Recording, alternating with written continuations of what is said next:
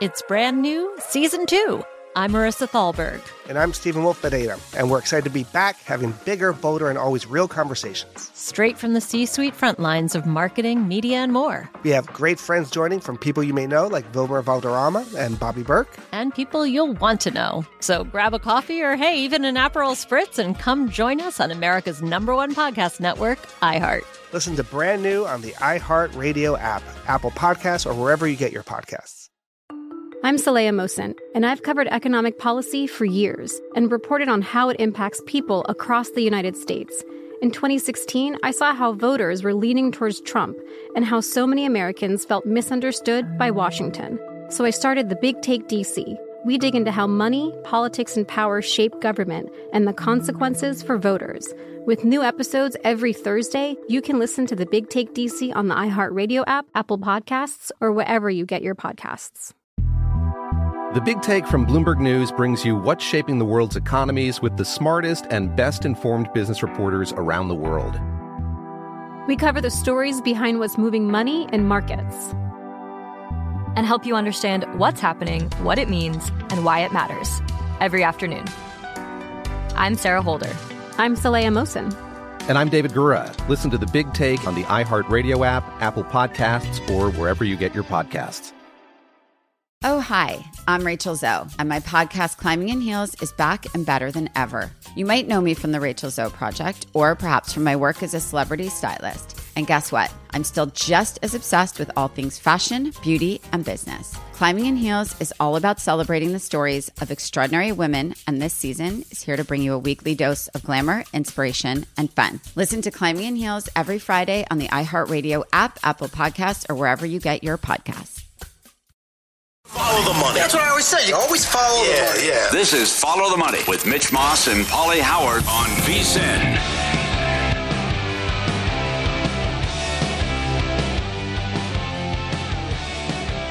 Here we go. Welcome in. This is Follow the Money, live in downtown Las Vegas. It is Mitch Moss along with Pauly Howard here today. Coming up over the next 3 hours, we have Josh Applebaum in 30 minutes. He'll give us a market report in the NFL.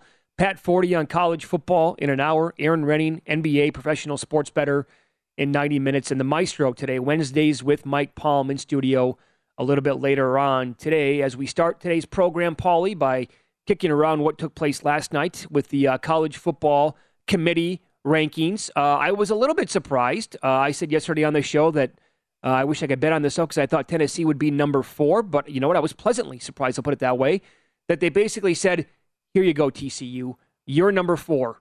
Now, go ahead. Take it, right? Go ahead and win this weekend as a 7-point dog against Texas. Go undefeated, and you're probably going to be in the Final Four at that point. Lose, and you're out. But we threw you a bone anyway for 1 week by putting you number 4. Mm-hmm. Funny how it changed in 1 week, though. When they're bashing them about how you're falling behind, and now you're finding a way to win. Great job, right? It changed. I'm telling you, there is no set criteria. No matter what they say, they make it up.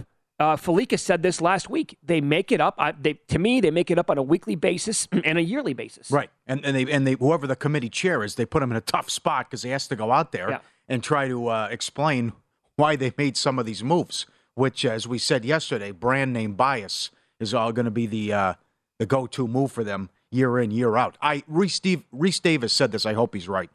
They will go to 12 by 2024, and then we're done with this mess. Yeah, I think so, right? too. And it's just how it should be, like every other sport, and even Division III and Division II, and even more teams, right?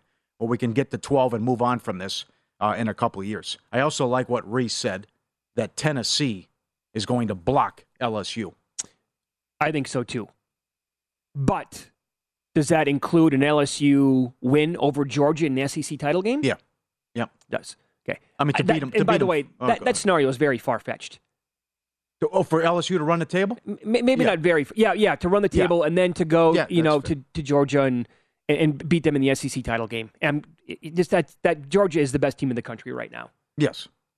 But I know. But upsets happen, I know. They take the field knowing they're already in. They're just playing for seeding. There's some turnovers. Kelly's done a great job. Yada, yada, yada. But he's right. When you go on the road and win 40-13, I will agree with what he said, and I said it yesterday as well. Then you see that's reflected in the odds. Tennessee now as high as 240.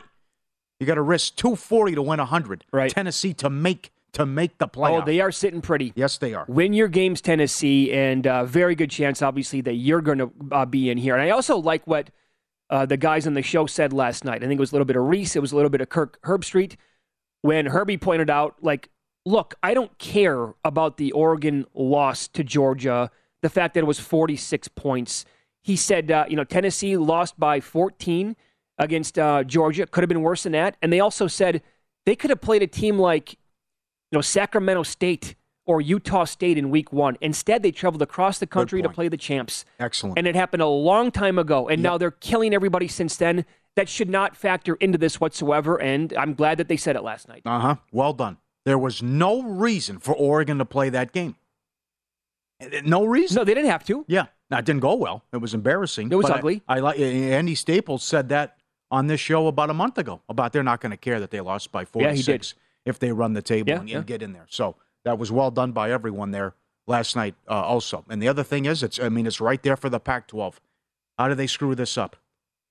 Based on history, they probably will, where it's chaos and they beat each other up. Yes. But it's right there for them. And to speak of brand name bias, USC without a good win, sitting there at number 8. What did we say yesterday? And here comes UCLA, Notre Dame, and if they survive those games, then the Pac-12 title game. So they're sitting there at 8 with a bad resume. But here comes 2 big opponents in UCLA and Notre Dame. And on the flip side, yes, they are being punished for a lousy non-conference, but UCLA in trouble. Even if they can win UCLA at 12.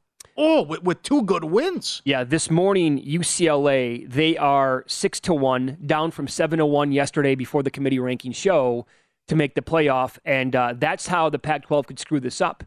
If UCLA runs the table, that would include, obviously, wins over USC coming up in the regular season and a win over Oregon, let's say, in the Pac-12 title game. I don't know if a 12-1 UCLA team gets in. Look at how, and again, that exactly our point yesterday. The brand name bias here. This is why I still think Caleb Williams is live to win the Heisman Trophy. Hell, they're playing on national TV Friday night against Colorado. What if they score 70? Colorado's one of the worst teams in the country. He throws 5, 6, 7 touchdowns. Lincoln Riley says, go out there. He apologizes to the Colorado coaching staff before the game. Look, guys, I'm sorry, but if we can get Caleb Williams the Heisman tonight, we're going to do whatever we can. Okay? They don't have a good win. That loss stings because it was a 2-point conversion basically at the gun on the road in Salt Lake. But they're 8th. Their resume is not as good as UCLA's resume. But because it says USC, bam, there they are. Yep. You want more? Texas is 18th. Notre Dame's 20th. Those are 3 lost teams. Now, Notre Dame had a nice win Saturday. They also lost at home to Marshall and Stanford. Come on now. And they're sitting there at 20. And that's still left for USC. But the other thing, I'll push back a little bit. It also depends on who UCLA plays. Do they get to atone for the Oregon loss in the Pac-12 title game? Or are they playing a Utah or somebody like that? Let's say if they go 12-1 and they beat Utah for the second time in a Pac-12 title game, you're probably right. They're not going to go from 12-4. And the other thing, I think Michigan's got to if there's chaos, right? TCU, we expect TCU to lose. But if there's chaos in the Pac-12 and Michigan loses a classic close game at Ohio State, my God, you might see 2 from the SEC and 2 from the Big Ten. Yeah, you could see 3 power conferences shut up. They also kicked that around last night, too. Why all this talk of 2, and for the sheep out there saying maybe 3 SEC teams? Get out of here with that nonsense. They said, why not? Why can't we discuss 2 Big Ten teams under your exact scenario? Yeah. But let's say that game is, let's say Ohio State wins at the gun 38-37, right? On a 41-yard field goal. Let's do it again. Come on. Yeah, it's absolutely. I wouldn't have a problem with it. Sure. I'm fine. I'm okay with that. Yes, I am with too. Georgia, Tennessee, Michigan, and Ohio State. Mm-hmm. I mean, if it breaks like that, if it breaks that way, I mean, it's right there for the Pac-12. But they need 11-1 against 11-1 in the Pac-12 title game. Now, Oregon could lose to Utah. They could also lose at Corvallis. UCLA could beat USC and then stumble. I mean, USC could lose to Notre Dame. But right. Based on history, they'll screw this up. By the way, to win the Pac-12, Oregon -125, set Will Hill. USC +175, Utah +350, UCLA 6-1. 6-1 just to win the conference. Now, if you're paying attention to the odds, Oregon keeps dropping big time to make the playoff. Yeah. They were 10-1 last week. They were 5-1 at a book on Monday. Then DraftKings opened up plus 370 yesterday. They're down to 3-1 right now. Yeah. So, yeah, they went out. I mean, we're throwing a lot of scenarios out there, obviously, but that's why it's fun to me to kick this around and to look at it. Right. You think LSU's not going to get in with an SEC title win, huh? No, I totally agree with Reese. Okay. Tennessee's going to block them because they hammered them on the road. The other thing is the kick around. Here's what it would look like right now if we fast forward and when we had a 12-team playoff and what the bracket would look like. Georgia's the 1, Ohio State's the 2, TCU's the 3, Oregon's the 4. They get buys. The 8-9 game would be Alabama USC. Oh, come on. How are you anti-playoff? Who are these people? These red. The 5-12 would be Michigan and Tulane. Good. I want to see Tulane get into something like this. They deserve it. Yeah. So so let's say form holds. Oregon against Michigan and Georgia maybe. Georgia against the winner of Alabama USC. Can you imagine the ratings for that game? Oh, come on. The quarterfinal? Yeah, and all these games to bet on, by the way. I can't believe how many people poo-poo this. I will never, ever understand that. The 10-7 would be Clemson and LSU. Winner gets Ohio State. The 6-11 would be Tennessee and Ole Miss. Winner gets TCU. There's your dream. What's the total? 91. Wow. Tennessee and TCU. That is awesome. That's what a 12-team playoff would look like. And I hope Reese is right that we get there in 2 years. You're telling me that has an LSU-Clemson game has no intrigue because the winner would get Ohio State. Do you know what LSU on a run like this against Ohio State would do in ratings as well? Any of these games. Michigan, Oregon? Are you kidding me? Yeah. Plus, I mean, again, more games to bet on, folks, like this that are meaningful. Right, got to go get Jimmy Vaccaro full marks, and he's not the only one. Every bookmaker you used to talk to 10 years ago, it destroyed the Super Bowl. Yeah. Oh, the handle would just be nuts, and it's going to be. By the way, the chairman of the committee was asked about the breakdown here of USC being ahead of UCLA by 4 spots. Yeah. He said the emotional loss to Utah, I get that part. And he goes, well, certainly you need to talk about Caleb Williams, 28 touchdown passes. Well, yeah, what's he going to say? What's he supposed to do? I could have helped them out. UCLA didn't play anybody non-conference. That's true. South Alabama looks a lot better today than a month and a half ago. What's he going to do? He's got to go out there and answer questions. He has to show his work. He can't. It's fixed behind closed doors. They can't do it. Yeah. Right? It's like I have the answers to the test. Someone gave them to me, though, but I can't show the work. I cheated on a couple tests in college. I ever tell you that before? My brother, in front of the whole class, the math teacher said, Matt, get up there right now, show your work. I don't believe you. I think you're cheating. Because he was so good with numbers. And you put any number in front of him. That. Yeah, John Anderson, my cousin. He would go, and you'd go, okay, put any number you want on the board right now. He'd go up there and give him the answer. He goes, the math teacher could not understand it. He goes, I'm smarter than you. That's right, yep. You want to call me out like that? He still, to this day, he holds a grudge my brother does against the math teacher. I'm not joking. Not making it. Yes. Matt Damon, Good Will Hunting. Yep. He said, I'm smarter than you? Yes. He yelled at him. Oh, that's great. Fall sports in full swing. BetRivers Online Sportsbook. Whether you're a football, hockey, or basketball fan, BetRivers has you covered. Tuesday hockey. I can expand on that, by the way. Tuesday hockey first goal insurance. Friday night college football bet and get. Sunday football parlay insurance and more. Head to BetRivers.com or download the BetRivers app today. It's a whole new game. We'll run down the betting action from last night with wins. Some dogs are crushing it lately in the NHL. Paulie with the details coming up next.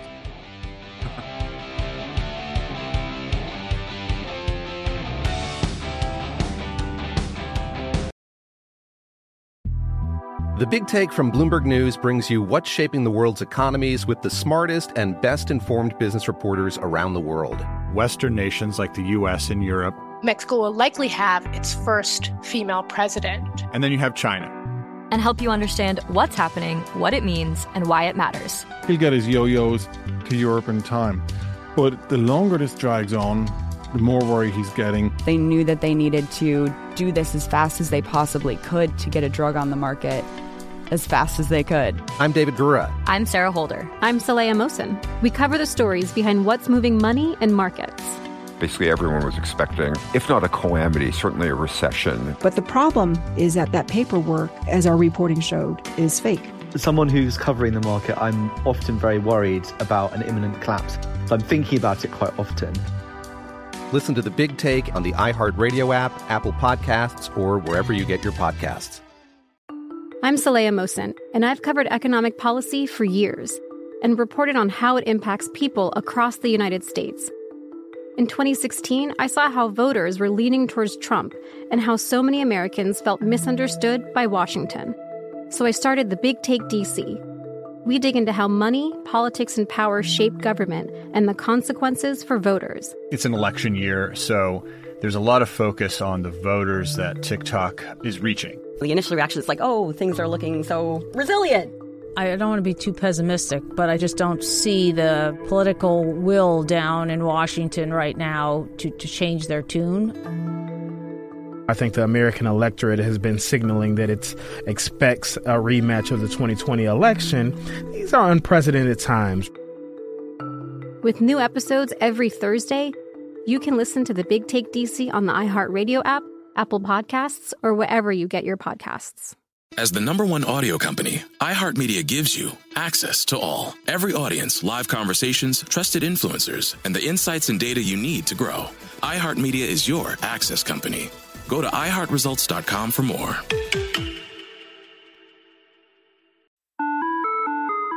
Hi there, I'm Bob Pittman, Chairman and CEO of iHeartMedia. Welcome to Math and Magic, Stories from the Frontiers of Marketing.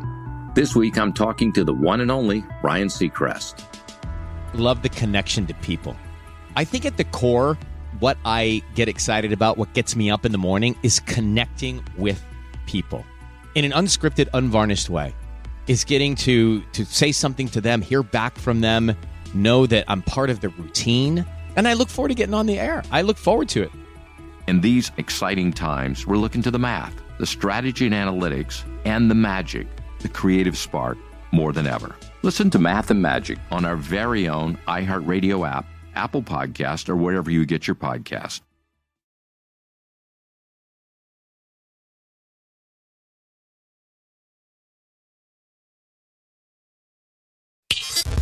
This is Follow the Money on VSiN.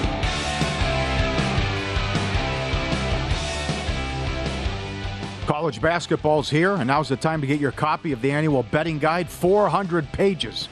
Our biggest betting guide ever, odds, trends, power ratings, analysis on every team. Matt Youmans, Greg Peterson, predictions for win totals, conference champs, tournament teams, and all the new coaching changes.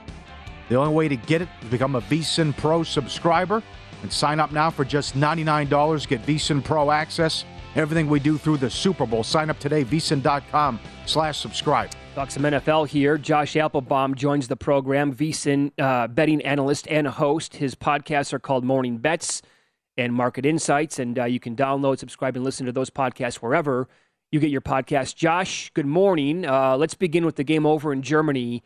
The Seahawks taking on the Buccaneers. Huge game now overseas for us. This game opened up. Buccaneers won in Las Vegas on Sunday night. They're now up to 2.5 pretty much everywhere. Where do you think this number goes? Will it touch 3? And who do you like here? Yeah, Mitch and Paulie, it's great to be with you. This one's fascinating for me, guys, because it reminds me of like a mini kind of Georgia-Tennessee type game, just from the perspective of basically the public says the wrong team is favored. You know, you're getting too many points here with Seattle, who has been great. Remember, over the offseason, Seattle's win total was 5.5. It was juiced up over all summer. You know, we were kind of told from the media narrative that Seattle would be terrible. Well, that juice over the offseason, 5.5 over, is looking pretty good right now. You've actually already cashed that now that you're 6-3. So this Seahawks team has been great this year for bettors, 6-3 ATS, 6-3 straight up. What's notable to me, guys, is the public likes Seattle here. You can't blame them. They've been great this year. They've been winning outright as dogs all year. But what's the market telling us? It tells me that you're getting some respected Tom Brady money coming in here. Obviously getting a big win that he really needed and let off a big, sigh and exhale there after the game, leading that comeback win and pushing as the 3-point favorite against the Rams. But guys, looking from a betting perspective, you have about 65% of bets taking the points here with Seattle. But I think, Mitch, you hit the nail on the head. This opened as low as Tampa Bay laying 1 in Munich, Germany. Now we're up to -2.5. So why is this line going to Tampa Bay if a big majority of bettors are saying, give me Seattle all day? This looks like a trendy dog with Seattle. I like to go against these trendy dogs with the line moving in favor of Tampa Bay. You also have kind of a bad ATS, good ATS, buy low, sell high play. The Bucs here, they're only 2-6-1 against the spread. They haven't covered numbers. Bettors are kind of off the Brady train because he's not making them any money, whereas Seattle has been great for bettors, 6-3 ATS. So to your question, Mitch, I'm looking to see, do we get to the key number of 3? I think if you do, you're going to get a lot of buyback here on Seattle +3. But as of now, we got public on the Seattle Seahawks, yet the line's going to Tampa Bay. I'd look at money lining Tampa Bay here. Shop around. They're around minus 145. You do have Geno Smith, by the way, minus 135 for comeback player of the year. He's the leader right now. Oh, yeah. Mitch is well aware. I can't believe the total in that game either. That opened 46.5 with the look-ahead line. What's the highest you saw Seattle to win the division? Was it 50? 70? It was a huge number there. You're totally right. And again, they're still not favored. I believe San Francisco is the favorite there to win that. So, yeah, we'll have to see how that plays out, Paulie. But good point by you. Maybe still value on Seattle. How about Cleveland and Miami? Now, Miami 6-0 with Tua. Their appointment television with these crazy games and this bad defense that they have. What do you think of Miami at home laying about 4 in that range against Cleveland? So this seems like a layup here for Miami. You're laying just a short number here. Miami's 6-3. Look at Cleveland just 3-5. But I'd be a little bit wary of laying the points in this one. This line is actually going toward Cleveland. This opened Miami as high as laying 5.5 here at home. We've seen this number plummet all the way down to 4. Some shops are even now down to 3.5. So consistent movement here toward Cleveland. Cleveland's only getting 24% of bets at our VSiN.com bet split. So the public is all over Miami. Yet, why are we seeing this line dip here to the Cleveland Browns? So only 24% bets, but almost 60% of the money on Cleveland. Somebody likes Cleveland. So this line is going in the direction of the Browns. You look at severe line moves, and this is another game that we talked about earlier here with the Josh Allen news. Severe line move here for the Minnesota Vikings, 9 all the way down to 5, maybe even lower here. That severe line move, 2 points or more toward a dog, which does qualify. The 5.5 down to 3.5 here with Cleveland. Those teams are 12-6 ATS this year, 67%. Sweet spot dogs getting 3.5 or more, they're 65% ATS. And by the way, you do have the Browns coming off a bye. Miami's on regular rest here. It's a little bit of an advantage here, rest versus tired for the Cleveland Browns. And line is going to Cleveland. I want to know, do we get closer to 3? Will there be buyback? But as of now on a Wednesday, guys, a lot of money coming in here on the Cleveland Browns. You know, we were kicking around that Bills-Vikings game before you popped on. And Jeffrey Benson here at Circa Sports, he tweeted out yesterday, in his opinion, that if Allen doesn't go, he'd make the number about 2.5. What would you ballpark that at? Do you think that's fair? Is that accurate, that if we get news at some point this week that Josh can't go, that it maybe hits a field goal or below? I think that's probably about right. And you know, we were talking about it before the show, guys. I would say, 2.5, 3. Obviously, you're going to give some home field advantage there based on Bills Mafia and the weather and being at home. But if it's Case Keenum, this is a huge game changer, guys, because we've seen across the market, big movement here toward the Minnesota Vikings. They open as high as plus 9.5. Imagine if you got the 9.5, how you're feeling right now. You'd be feeling pretty good. That's some great closing line value here. But now you're all the way down to plus 5. So we were talking about this earlier, but how do you bet the Vikings now at plus 5? You keep kicking yourself saying, hey, I could have gotten a much better number earlier. But I look at it the other way. If this thing could get down, I see one book at 4.5. This thing could get all the way down to 2.5 or 3 if Case Keenum plays.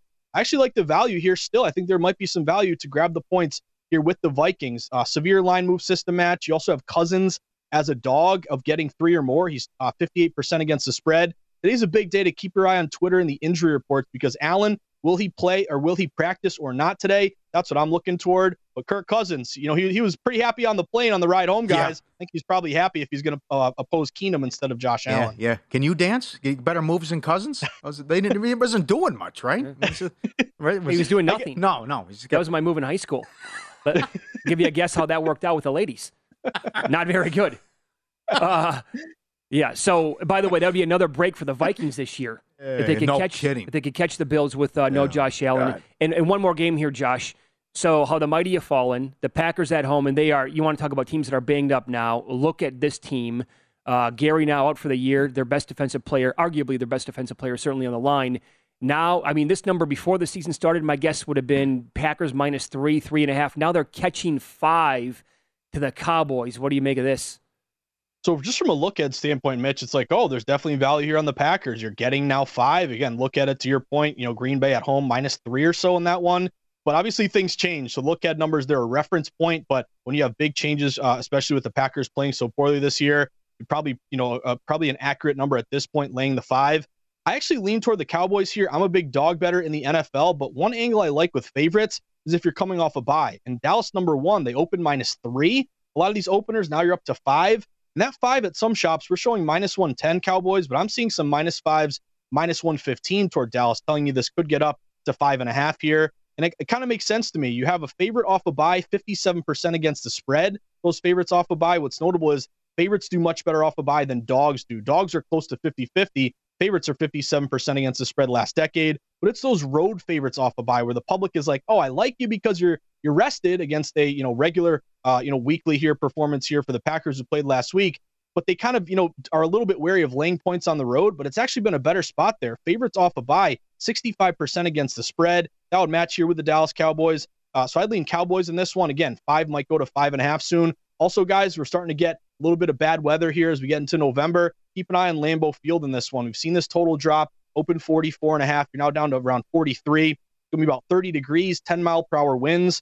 Only 30% bets, but 60% money on that under. And you have seen when unders fall at least a half point, they're 64% so far this season to the under. By the way, Micah Parsons, minus 225 Defensive Player of the Year. Yeah. No one's even close. Bosa's the next guy at plus 900. Yep, saw that yesterday. Great spot as always, Josh. Thanks for the time. Good luck this week. Appreciate it, guys. Have a great Wednesday. Yep. You can, again, catch his podcasts.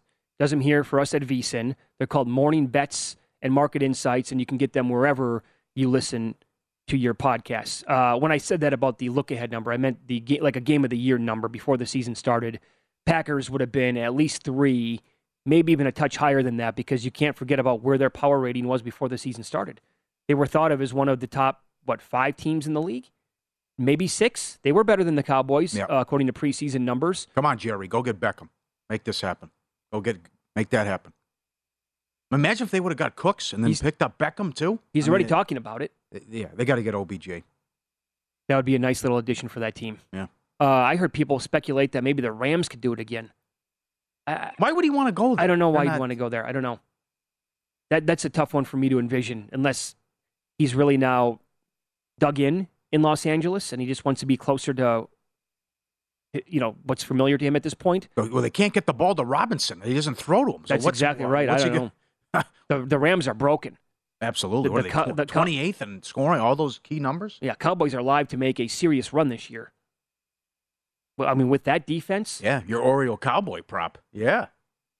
Yeah, it was good. It's a good run, I know. I got laughed at in May. Who would win a playoff game first, the Orioles or the Cowboys? Yeah. Long ways to go. Maybe, no, it's a good sweat. They were favored at home last year, and they pulled, remember that play at the end of the game? Hey, it's ridiculous. 14 seconds left. We're going to run in the middle of the field. Did you see this? In the last 25 years, Garoppolo has more playoff wins than the Cowboys. Yeah, it's 4-3. Yeah. That makes sense to me. Yeah. It's embarrassing. Mm-hmm.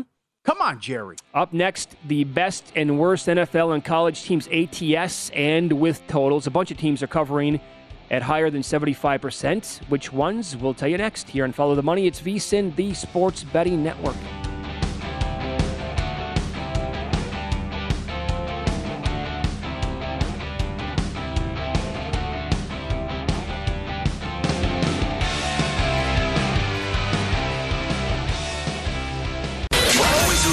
Follow the money. That's what I always say. You always follow the money. Yeah. This is Follow the Money with Mitch Moss and Paulie Howard on VSiN.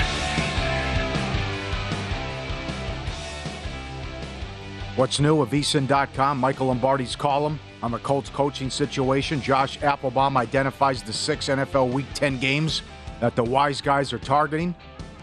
And California voters rejected both propositions to legalize sports betting. Tough news yesterday, tough scene in California. What's new on VSiN.com? Get up there. Speaking of this hour, we're talking some college football as Pat Forty is as good as it gets covering the sport. He does so for Sports Illustrated. He is kind enough to join us for a few minutes today to go over the committee rankings from last night. Pat, good morning. Let's begin with, thanks for the time as always. Let's begin with this. What did you like and what did you not like from the rankings last night? Mitch, I liked what they did with TCU. I think they should have been ahead of Tennessee. One of the things Boo Corrigan did say, the selection committee chairman, is they viewed both Oregon's and Tennessee's losses to Georgia as one-sided. One of them, the score makes it clear. The other one, the score didn't make it clear. But everybody watched Tennessee-Georgia. That was a mismatch. Mm-hmm. And I think considering it as such when you're ranking the teams is important, and I think TCU undefeated against a really just deep Big 12, especially now that Kansas has a pulse, was deserving to put them at 4, undefeated, give them a chance. They've got a path. If they're good enough and keep winning, they're going to the playoff. If not, hey, they've had a good season. Yeah, okay, so you think TCU, if they win out, like that's it, shut it down, they're going to be in? Yeah, 13-0, absolutely. Okay. I don't have any doubts. Okay, so is there a scenario here, and we talked about this earlier in the show, could you see Michigan possibly being the second Big Ten team get in? What if they play a close game, it's a one-score game or a 1-point game or a 2-point game against Ohio State, Michigan loses that game, could we talk about the Buckeyes and the Wolverines each getting in?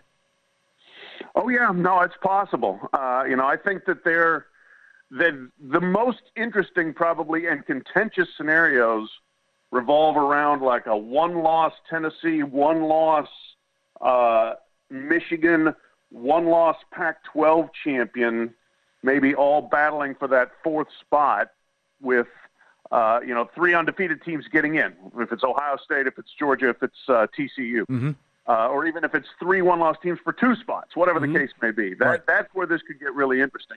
But here's the thing with Michigan that keeps coming up. Boo Corrigan said this last night, that Michigan's non-conference schedule is an issue. And he said it last week. He said it this week. I think the committee is holding that basically as leverage against Michigan over the fact that they did not play a Power 5 team in the non-conference. And not only did they not play one, they chose to dump games against Power 5 opponents. They should have been playing UCLA this year, and they dumped that series. I believe they dumped at least one other series going forward. So Michigan's made these decisions, and if it comes down to a hair-splitting contest, that could work against them. Oh, very good answer. Very good. But the other thing here, I'm all for it, though. I mean, if that's an epic game, close game, 3-4-point game, Ohio State wins, I have no problem with Michigan in. I am surprised with what you just said, too, with the betting odds. Michigan's plus 140 to make the playoff. But I don't understand. The 4-letter network keeps going to work about, can we get 3 in from the SEC? Can you talk about 2 from the Big Ten? My God. You could, but you might have to tune into Fox to hear that discussion. I don't know. Right. Yeah. Kind of funny how that's working out. I mean, it's absolutely, it's much more viable possibility, I think, to have 2 from the Big Ten than 3 from the SEC. The SEC put itself in, with Alabama losing, that made it more remote that they're going to get 3 in. I think there's a chance they get 2, but 3, I think, became a much longer shot when Alabama lost. So there's very much a chance, or as much of a chance of 2 in from the Big Ten, I would think, as there is from the SEC. Yeah, let me tie this in together, because you mentioned the non-conference. Do you think that's why they're holding UCLA back at number 12? And as you wrote today, late last night, rather, Sports Illustrated, the brand name bias. I mean, we can't be surprised by this, but you saw plenty of brand name bias last night. Yeah, to your first point, Paulie, yeah, I mean, UCLA, which wanted to play Michigan, didn't get a chance to, and so their non-conference schedule was awful as well, and I think it is probably what's holding them back. They've been pretty good. They got spanked by Oregon, but right now everybody's getting spanked by Oregon. And then, the 2 that jumped out to me, the highest-ranked 3-loss team is Texas. And 2 places behind them is Notre Dame. I mean, Notre Dame has 2 of the worst losses of anybody in the country. Yep. They lost to Marshall, who is currently in 4th place in the Sun Belt East, and they lost to the last-place team in the Pac-12 in Stanford. You beat Clemson. That's a good win. You beat North Carolina. That's a good win. Not a phenomenal win, but it's a good win. But you can't overlook the losses there, in my opinion. And then Texas has lost to 2 unranked teams. They lost to Texas Tech, and they lost to, who's the other one? Shoot, I'm blank. Oklahoma State. Just totally got in the tank. So, it's good to have a Longhorn on your helmet or a shiny gold helmet, because it apparently matters. Yes, terrific breakdown. @ Pat40 on Twitter, Sports Illustrated. Listen to his podcast as well. Does a great job. The other thing, too, is USC. I mean, there's not meat on the bone right now, but you have UCLA and Notre Dame coming up, and then maybe the Pac-12 title game. So there's another one without a big win. They're sitting there at 8. There's more brand name bias. Yeah, that's the thing is for them to already be at 8 and not having beaten really anybody, they've got a chance because they do have this back-ended schedule. Now, if they can win them, their defense has got to actually stop somebody. But UCLA, Notre Dame, and then maybe an Oregon, back to back, that would give them a chance for 3 huge wins if they're good enough. Do you think the Pac-12 will screw this up? Can they get someone to 12-1 when the season ends? I think they can. I mean, I think Oregon can get there. Right now, to me, Oregon looks like the best team. The problem, you're still fighting that 46-point loss from earlier in the year. But, boy, they're playing well. I mean, that's a good team. Just very, very good offensively across the board. They've got good players on defense. I was out there last month, talked to Chip Kelly. He was really impressed with their front seven. So, I think Oregon's good enough. They just got to avoid having one game where it goes sideways against them, against a good opponent. And that includes playing Utah November 19th, and then whatever happens if they get to the championship game. Okay, so we've avoided this area until now because we have to ask the question and get your opinion on this. If LSU, in fact, runs the table, that would include a win over Georgia in the SEC title game. Do you think they're going to get in? Or was it Reese Davis last night, Paulie, who said Tennessee would block LSU? Yeah, I do think Tennessee blocks LSU. That's why, Alabama losing, they were higher ranked and they lost on the last play to Tennessee. LSU got smoked at home by Tennessee. And so I do, as long as Tennessee doesn't screw up, I think they're sitting there as a blockade to LSU. So we'll see how it plays out, but I do think the best way for LSU to get in is to have 3 SEC teams getting in, and I don't see that happening. Yeah, neither do I. Are you okay in general with the idea of a two-loss team getting in right now? Maybe. One thing, the committee, I think, has been, for the most part, really kind of records fixated, and this would be an indication that they can look past records to a degree. I mean, I'm all for rewarding undefeated, and I'm usually for rewarding 1 loss over 2 loss, but what if the 2-loss team just played a better schedule? Mm-hmm. And LSU's played a really good schedule, and especially if they can beat Georgia in the championship game, that would put a lot of meat on that bone. When you talk to coaches or your colleagues, I mean, you, yourself included, I mean, you can't wait till we get to a 12-team playoff and we're done with this business as well. And it just makes it worse when they have to trot the committee chair out there and answer these questions and try to spin on why a team is ranked here and why there and all this business. Yeah, I mean, it's going to be so much better for so many reasons. I mean, much less of this sort of kind of inane, explanations from the committee chair. No matter who it is, the more you talk, the worse you sound when you're the committee chair. I don't know why they make them do this. I would just sit there and say, we weighed all the factors. This is how we came out, and just keep repeating that over and over, as opposed to having, a guy, an athletic director, a career businessman attempting to explain, US or TCU's offense or something. No, just don't do it. And so that'll be less important and less of a factor when you get to 12 teams. More of the good teams will get in. Campus games in that first round. I was sitting there at Tennessee, Georgia, and watched the crowd materially affect the game. And so you're going to get those 5 through 12 games will be on campuses, and you watch when we get to quarterfinals, the 1 through 4 teams are going to be watching that saying, hey, we had the best seasons. We deserve that same home field advantage. We deserve the chance to have 7 false start penalties against our opponent when they come to town, as opposed to playing in an antiseptic stadium somewhere else. So I think that we're going to head in that direction. I think it's just going to be a great playoff when we get to 12. Well Great said. Answer. Yep. Great answer. You can read Pat in Sports Illustrated, and you can get his podcast. It's called the College Football Inquirer. Pat, you're the best. Thanks so much for the time today. Hey, my pleasure, guys. Have a good day. Yep, Thanks, too. Pat. And he also wrote today, too, this will be the first time in the 9-year history with no Clemson, no Alabama. And a lot of people, like myself included, find that refreshing. It's great for the sport.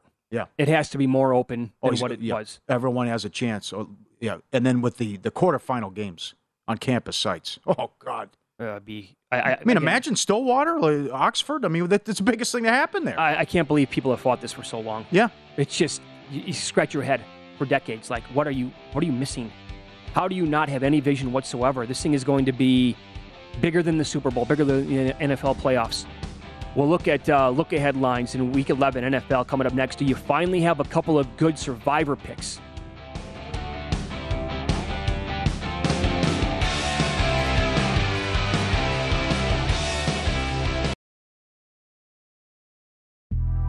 The Big Take from Bloomberg News brings you what's shaping the world's economies with the smartest and best-informed business reporters around the world.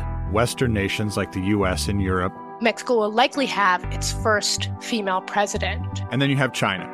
And help you understand what's happening, what it means, and why it matters. He'll get his yo-yos to Europe in time.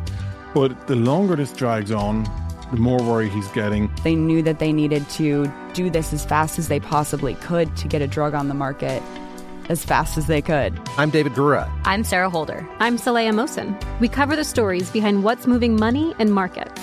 Basically, everyone was expecting, if not a calamity, certainly a recession. But the problem is that paperwork, as our reporting showed, is fake. As someone who's covering the market, I'm often very worried about an imminent collapse. So I'm thinking about it quite often. Listen to The Big Take on the iHeartRadio app, Apple Podcasts, or wherever you get your podcasts. I'm Saleha Mohsin, and I've covered economic policy for years and reported on how it impacts people across the United States. In 2016, I saw how voters were leaning towards Trump and how so many Americans felt misunderstood by Washington. So I started The Big Take DC. We dig into how money, politics, and power shape government and the consequences for voters. It's an election year, so there's a lot of focus on the voters that TikTok is reaching. The initial reaction is like, oh, things are looking so resilient. I don't want to be too pessimistic, but I just don't see the political will down in Washington right now to change their tune. I think the American electorate has been signaling that it expects a rematch of the 2020 election.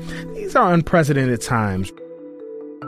With new episodes every Thursday, you can listen to The Big Take DC on the iHeartRadio app, Apple Podcasts, or wherever you get your podcasts. Hi there, I'm Bob Pittman, Chairman and CEO of iHeartMedia. Welcome to Math and Magic, Stories from the Frontiers of Marketing. This week, I'm talking to the one and only Ryan Seacrest. Love the connection to people. I think at the core, what I get excited about, what gets me up in the morning, is connecting with people in an unscripted, unvarnished way. Is getting to say something to them, hear back from them, know that I'm part of the routine. And I look forward to getting on the air. I look forward to it. In these exciting times, we're looking to the math, the strategy and analytics, and the magic, the creative spark, more than ever. Listen to Math and Magic on our very own iHeartRadio app, Apple Podcast, or wherever you get your podcast.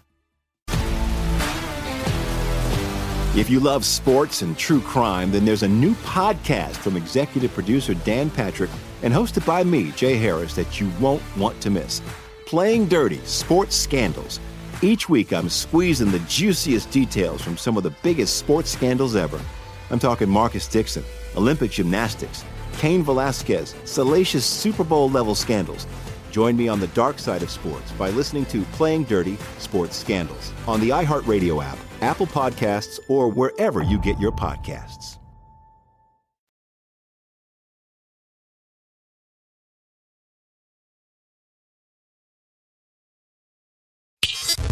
This is Follow the Money on VSiN.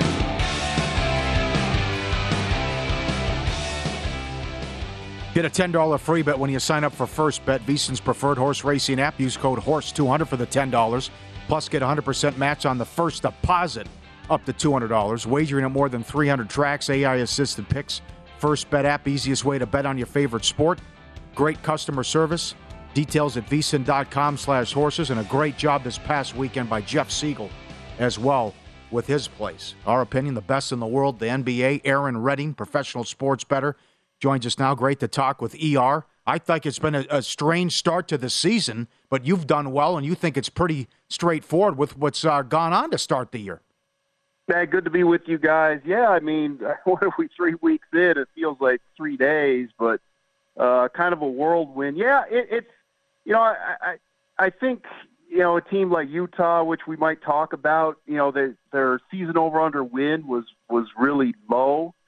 And, you know, obviously they might tank towards the end of the year and, you know, probably make some trades as well. But, I mean, you know, I think the market, obviously, 9-3 against the spread, 9-3 straight up, got a team like that wrong. Some other teams maybe that they thought were going to tank that have been better than expected. So, I think that was kind of the one thing. Golden State, you pretty much knew that they would get off to a slow start, limited minutes by their guys. Yeah. Obviously a great run last year, tremendous defense, but, they haven't played any kind of defense. So, really nothing surprises me. And, Brooklyn, that was straightforward. Just a dead bet against. You knew that they weren't going to play for Nash till he was out of there. And then, now it's time to jump on them. Kyrie gets suspended. They get rid of Nash. It's 3-0, 1-7 against the spread. Those two things happen, and now all of a sudden 3-0 against the spread. Yeah, good point. How about the level of concern with Minnesota? And have you changed your mind on any teams thus far? Yeah, Minnesota, I bet them, what was it, last week when they went to Phoenix? And I thought it was a decent spot for the T-Wolves, and just they were not in the game. They were not even close. They're just not ready for prime time.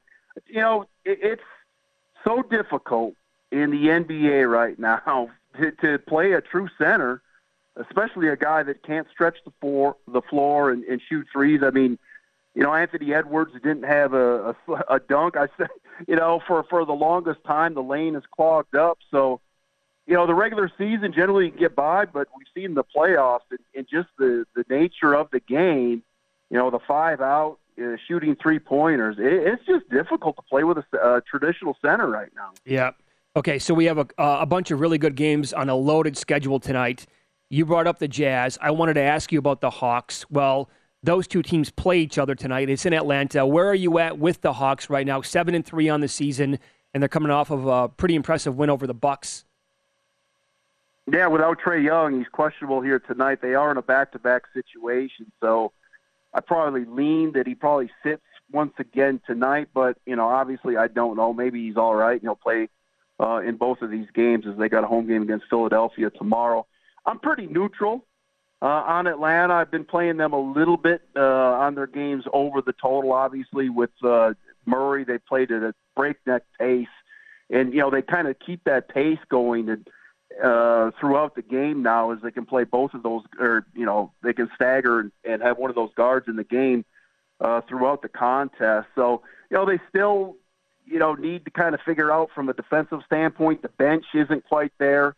Bogdanovich isn't back. When he gets back, boy, they'll be tough. So certainly not the sky's the limit, but, a top 4 seed is the limit for them. But, to me, the Jazz are just a great story. They're, I like some of their players. I don't like some of their players, but, they go 10 deep. They have a lot of guys with things to prove. Conley has kind of taken over as the leader of that team. This is a team that needed, refreshing. The new coach has done a great job so far. They're really playing well together. And like I say, they're just one of those teams you look at from a regular season standpoint where they can mix and match, find the hot guy that night. So they've been totally underrated. Been betting them just about every single game and betting them on the money line as well. So I've cashed some decent dog prices with them. Okay. And I'll be on them again tonight. Okay, very good. Have you been building your bankroll betting against the Lakers every night? Mitch, I haven't. And I bet against them some. Certainly not enough. 2-8 against the spread, 2-8 straight up. I thought they got rid of some baggage coming into the season, but obviously not enough. Boy, what a dumpster fire. It's amazing the GM still has a job.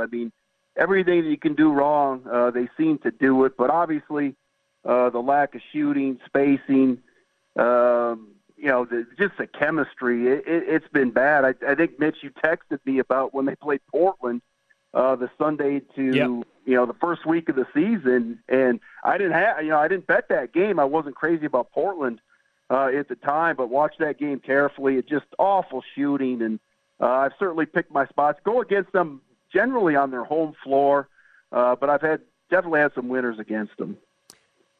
Yeah, they're 2-8. They get the Clippers tonight. Clippers have 4-7 ATS, by the way, for the Clippers. They're struggling. Clippers have beat them 8 in a row, too. I love this Cleveland team.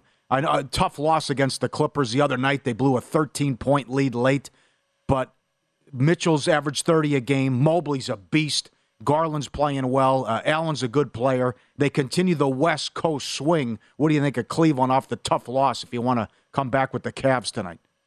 Yeah, I'm going to have a smaller bet on Cleveland here tonight. No, you're right, Paulie. They are, it was interesting to see how Mitchell was going to fit in. And, I'm not a huge fan. I didn't know how much of an impact he was going to make, but he certainly is. I mean, two of the best games all year when they matched up against Boston for those couple of games. But, no, they've been great, a little bit banged up with Garland, as you mentioned. But, again, it's a very deep team, and, they struggle a little bit to defend on the perimeter, but, they got those guys in the middle that can back that up and back some of that poor defense up. So I've been a little bit surprised. I haven't been betting them that much, but, again, bet them here tonight. And, this is not a great spot for Sacramento. This is the first game off a road trip, kind of winded up with they're all out to beat Golden State, actually blew that lead the other night. So this is a poor spot for Sacramento.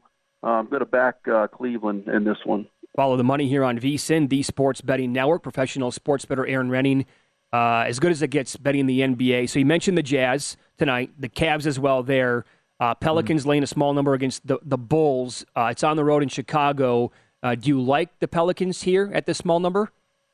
I do. I still am not crazy about this Bulls team, so I'm picking my spots against them, and I've done pretty well doing that. Obviously, Levine's been in and out of the lineup. It doesn't make that much of a difference for me whether I bet against them or on them or however I do it. But, it's still, remember they got off to that great start last year, but, from a net rating, that overall they were a below-average team last year. Really like this Pelicans team. I think the market has them priced pretty well, obviously, to be a favorite here in this game, but they were banged up to start the year. They've had a couple of games, and boy, off a really poor effort the other night against the Pacers. So I think Zion, Ingram, everybody's back in the fold for this team. And, again, just a young team up and coming for the most part.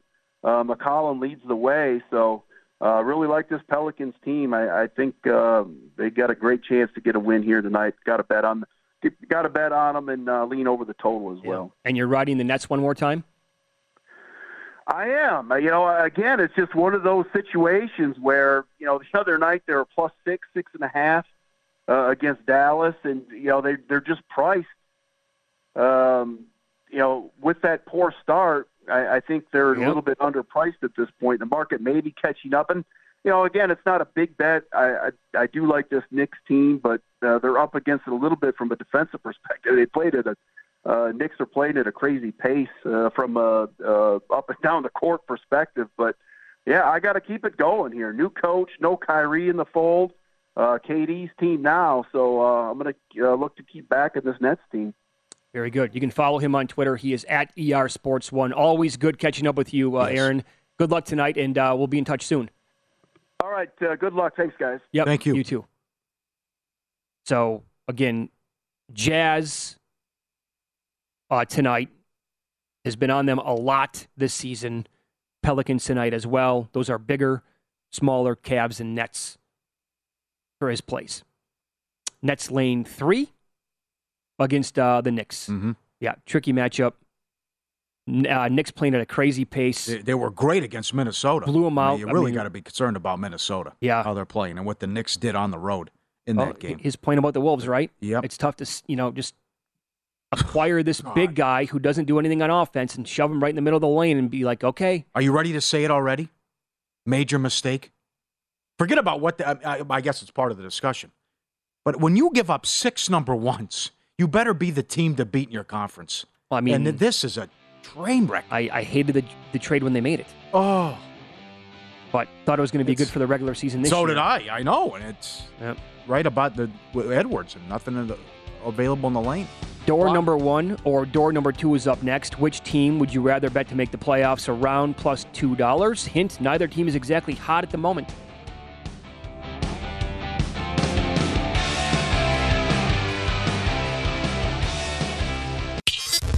This is Follow the Money on VSiN.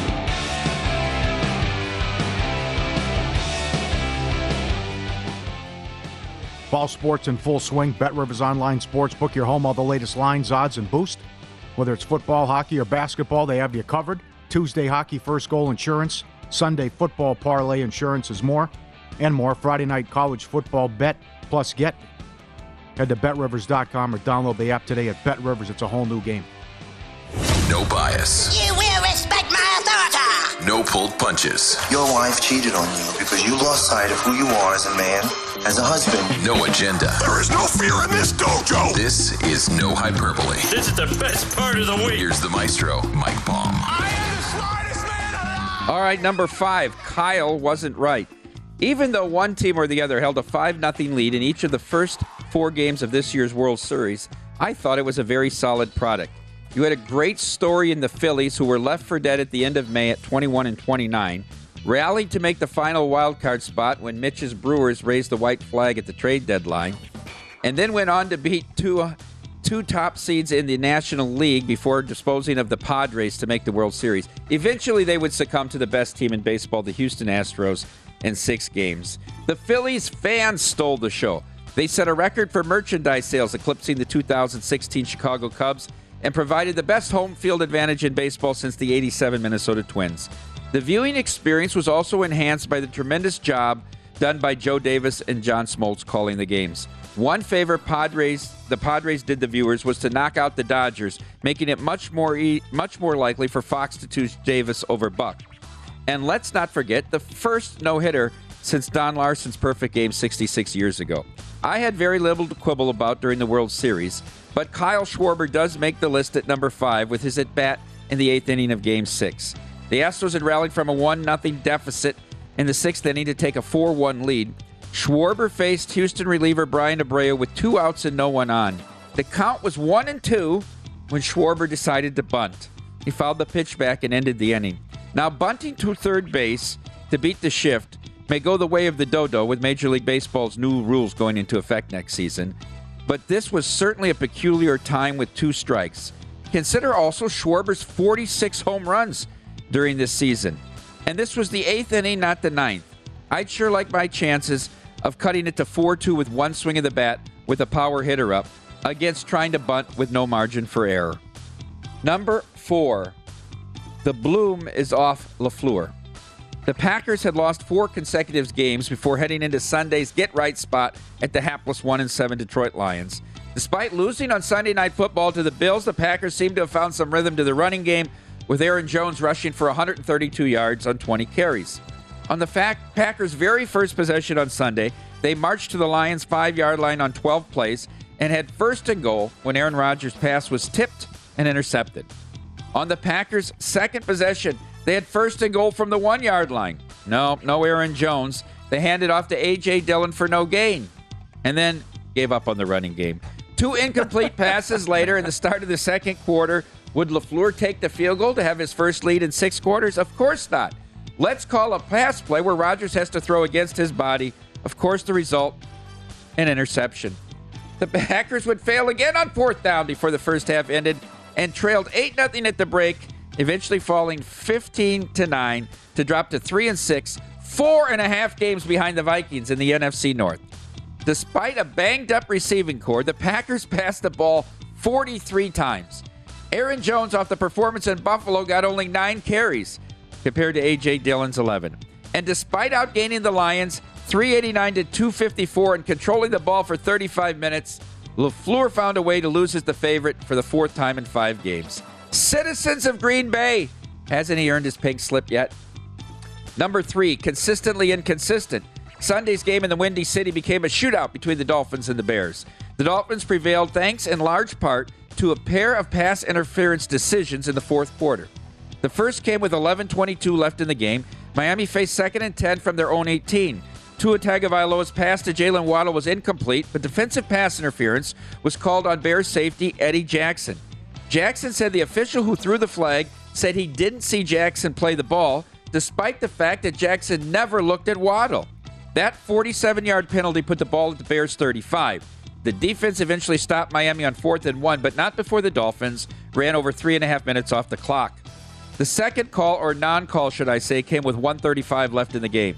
Bears quarterback Justin Fields threw a ball deep left to newly acquired wide receiver Chase Claypool. Despite being pulled down with both arms by Dolphins quarterback Keon Crossan, no pass interference was called.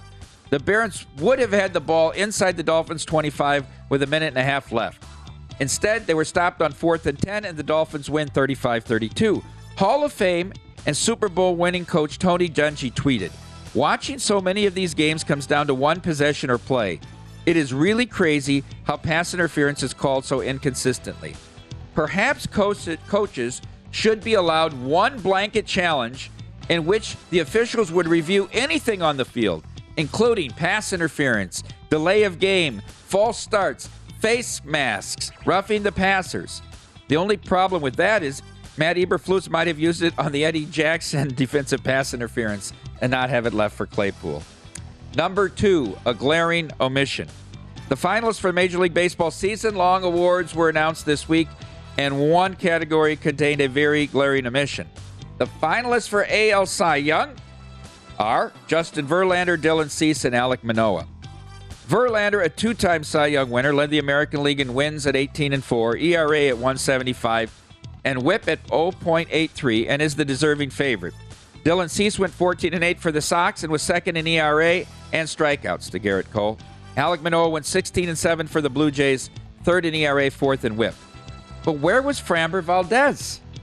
He is one of only 2 pitchers in the top 10 in each of the following categories: wins, win percentage, ERA, WHIP, Ks, and innings pitched. Dylan Cease is the other. Valdez set a single-season record for consecutive quality starts, pitching 6+ innings and earning yielding 3 or less earned runs, with 25 straight starts in which he went at least 6 innings, and led the American League in innings pitched. And while it did not factor in the voting, Valdez went 4-0 in his postseason starts, including winning Games 2 and deciding Game 6 in the World Series. I would have had Framber Valdez second on my ballot behind Verlander. Now, some have questioned Shohei Ohtani's absence as a finalist. The reality is that he was not in the top 20 in innings pitched in the American League, due in large part to his 6 days of rest that he required up until the Angels were completely out of playoff contention. Number 1, Saturdays in the Park. On Monday, Colts owner Jim Irsay fired head coach Frank Reich. The move was not unexpected. Who did he choose to replace Reich? That was unexpected. Did he promote someone from his own staff with NFL head coaching experience, like John Fox or Gus Bradley? Did he tab a promising up-and-comer like Bubba Vitrone? No. Instead, he named Colts longtime center and ESPN analyst Jeff Saturday as interim head coach. Saturday has 0 college or NFL coaching experience. He was, however, 4-7 in one season as a high school coach at a small Christian school north of Atlanta. Why would Irsay choose Saturday? Well, let's listen to the presser. I'm glad he doesn't have any NFL experience. I'm glad he hasn't learned the fear that's in this league. That's because it's tough for all our coaches. They're afraid. They go to analytics, and it gets difficult. I mean, he doesn't have all that. He doesn't have that fear, and there was no other candidate. We were fortunate that he was available, and he has tons of experience. First problem for Saturday is that no one on his staff has been a play caller. So he started interviewing members of the staff on Monday. He landed on passing game specialist / assistant quarterback coach Park Frazier.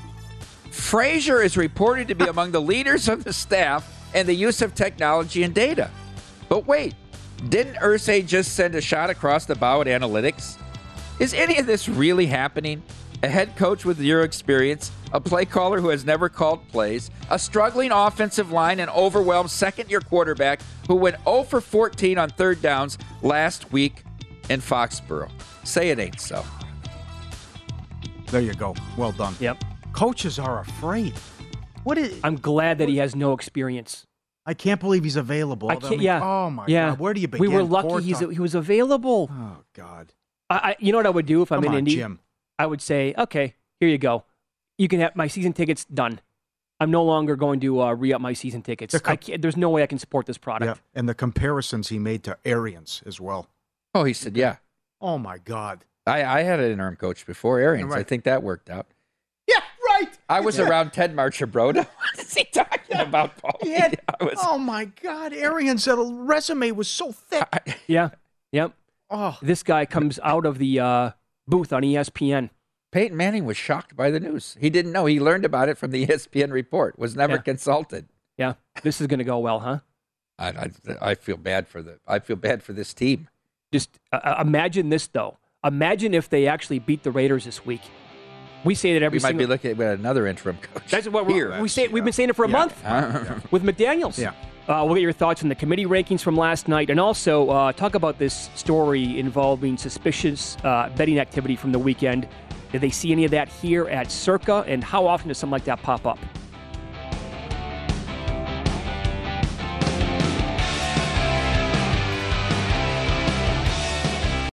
It's brand new, Season 2.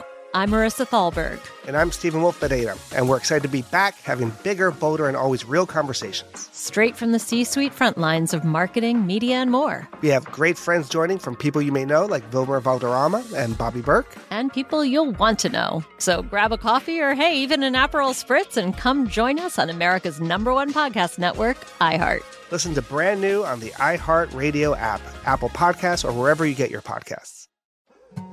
More Than a Movie is back with Season 2. I'm your host, Alex Fumero, and each week I'm going to talk to the people behind your favorite movies. From The Godfather, Andy Garcia. He has the smarts of Vito, the temper of Sonny, the warmth of Fredo, and the coldness of Michael.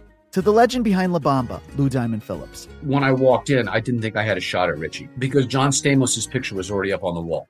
Listen to More Than a Movie on the iHeartRadio app, Apple Podcasts, or wherever you get your podcasts. I'm Saleha Mohsen, and I've covered economic policy for years and reported on how it impacts people across the United States. In 2016, I saw how voters were leaning towards Trump and how so many Americans felt misunderstood by Washington. So I started The Big Take DC. We dig into how money, politics, and power shape government and the consequences for voters. With new episodes every Thursday, you can listen to The Big Take DC on the iHeartRadio app, Apple Podcasts, or wherever you get your podcasts. The Big Take from Bloomberg News brings you what's shaping the world's economies with the smartest and best-informed business reporters around the world. We cover the stories behind what's moving money and markets. And help you understand what's happening, what it means, and why it matters. Every afternoon. I'm Sarah Holder. I'm Saleha Mohsen. And I'm David Gura. Listen to The Big Take on the iHeartRadio app, Apple Podcasts, or wherever you get your podcasts.